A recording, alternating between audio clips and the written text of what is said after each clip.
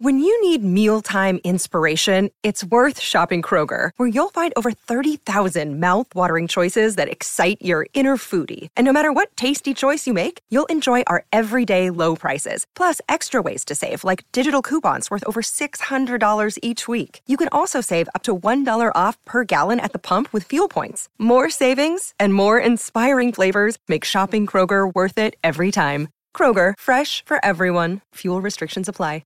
Couldn't give his phone number out because he would just get bombarded by the fans out there. Jules Valance, hello to you.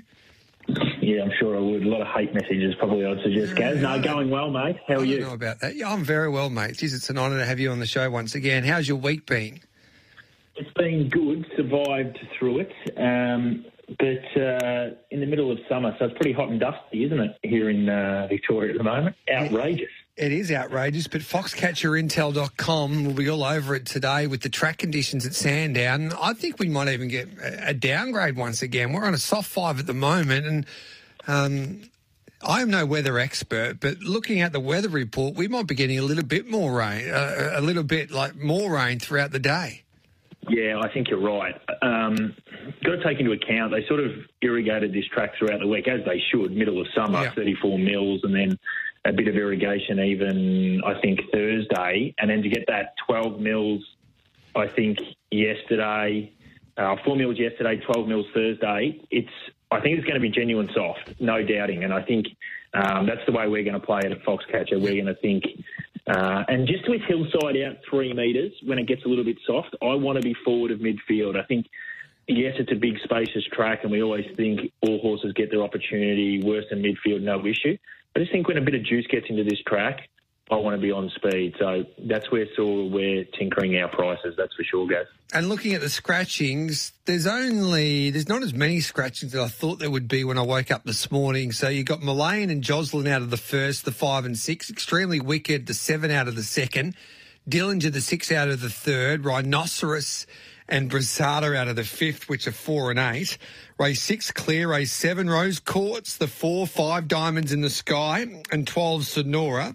And in race 8, Don't Doubt Dory, one of our favourites, is out. The 8, Vardani. The 11, Ride and Rose. Kath Coleman indicated that horse had a bit of a foot abscess after the Camperdown Cup victory, so they just didn't want to risk Ride and Rose today. And then we've got Koi Hoi out of the 9th, which is horse number 12. So what lessons are we trying to learn today? You just gave us a wonderful lesson there, Jules, that you want to be in the first half of the field. How else are you trying to read this program?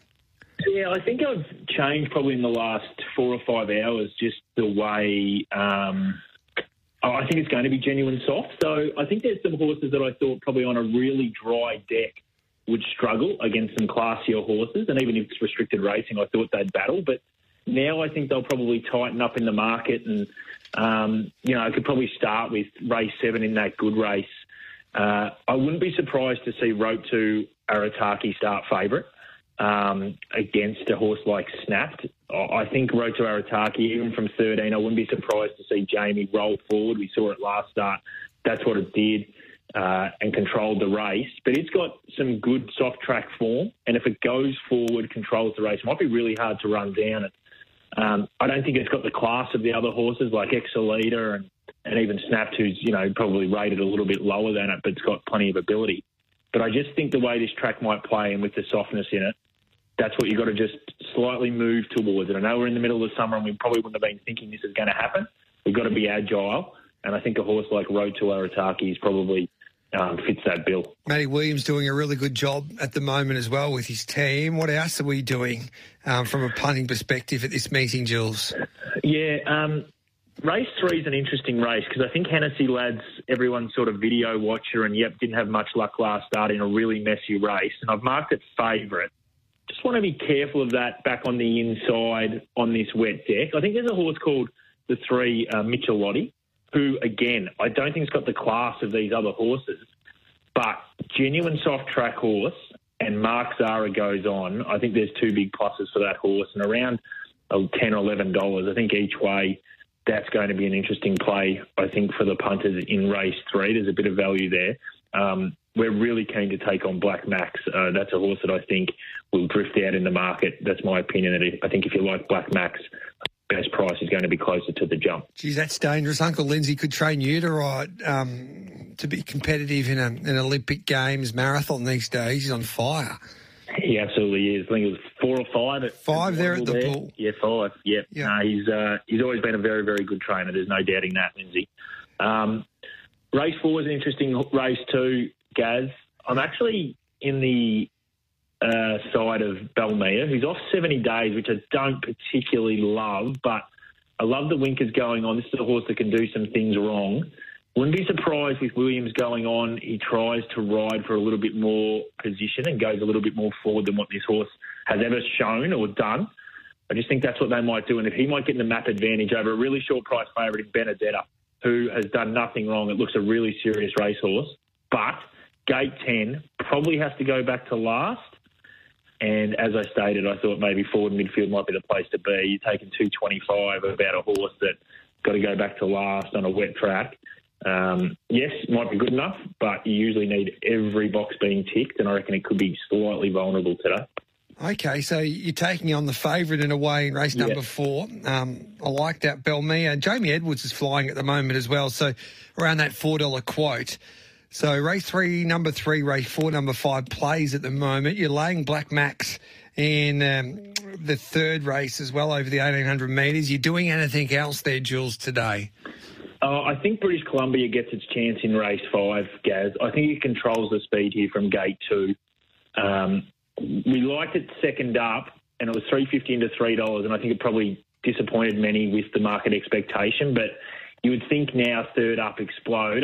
I'm not 100% sure on a genuine soft track about it, but I like the fact that it'll roll forward, and I think it'll be really hard to run down. So if you were playing in that race as well, just have something little on Sabuma at a massive price. Again, C. Williams goes on third up. It's got a number in it, and when at this kind of price, you don't have to have much on, Gaz. So just have something little on Sabuma. So race 5, number 9, British Columbia. I think that's Dicko's greatest bet of the year so far. Very good. And he can come out with a statement from time to time, our mate Dicko. I have noticed that. It's good. It's a good way to be. It is, isn't it? You've got to have a bit of confidence in yourself. Even though you come across as a flog from time to time, but that's just Dicko for you. And that's okay. Yeah, and I think people need to understand that. That's okay. It's like he people... does him. Yeah. Other people will do them. And you know what, Jules?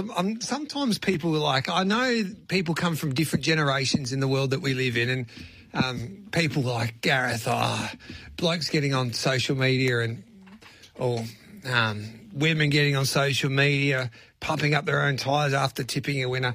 Well, what's wrong with that, I say? Like, embrace success. Everyone wants to bring everybody down all of the time. If you don't want to get that on your social media platforms, then you just have to follow. But I love people who are celebrating their own success there, Jules. Yeah, I totally agree. People can live their lives however they want. I don't know how it actually affects the other person from day to day. Yes. At the end of the day, we share a lot of footpaths. We share footpaths with a lot of different people, but we do share those footpaths, and what makes this world so fabulous at times. Especially racing, it's such a beautiful game and different opinions, and everybody thinks that they're better than everyone else. They've got better. They've got better tools regarding their data, blah, blah, blah. They know how to read a race better, etc. So good on you for having your opinion. But because Joe Blow down the road has a different opinion than you, doesn't mean that you have to bag him and say you're better and all that kind of hoo-ha that goes on these days in social media. So, Jules, I think everybody should just take a leaf out of your book. Anything just with Foxcatcher today, have you had any horses that have been heavily supported? Like, are you scared of horses that the punters are backing? How are you reading the market today? Has there been anything really well? Not really, to be honest, because I think the market's starting to just understand that, as you mentioned, this track's going to be a little bit different than what they probably first predicted when everyone did their form, say, Wednesday night and Thursday. So I think there's a little bit buyer beware. I will say in race 7, Ballet Richo has been really well supported with us. So that's a horse I was happy to take on. So if it wins, not ideal for us at Foxcatcher, and we'll be definitely in the hen house for a couple of nights. But one other horse I just want to mention too, Gaz, who's first up, but I think this horse does appreciate a soft track.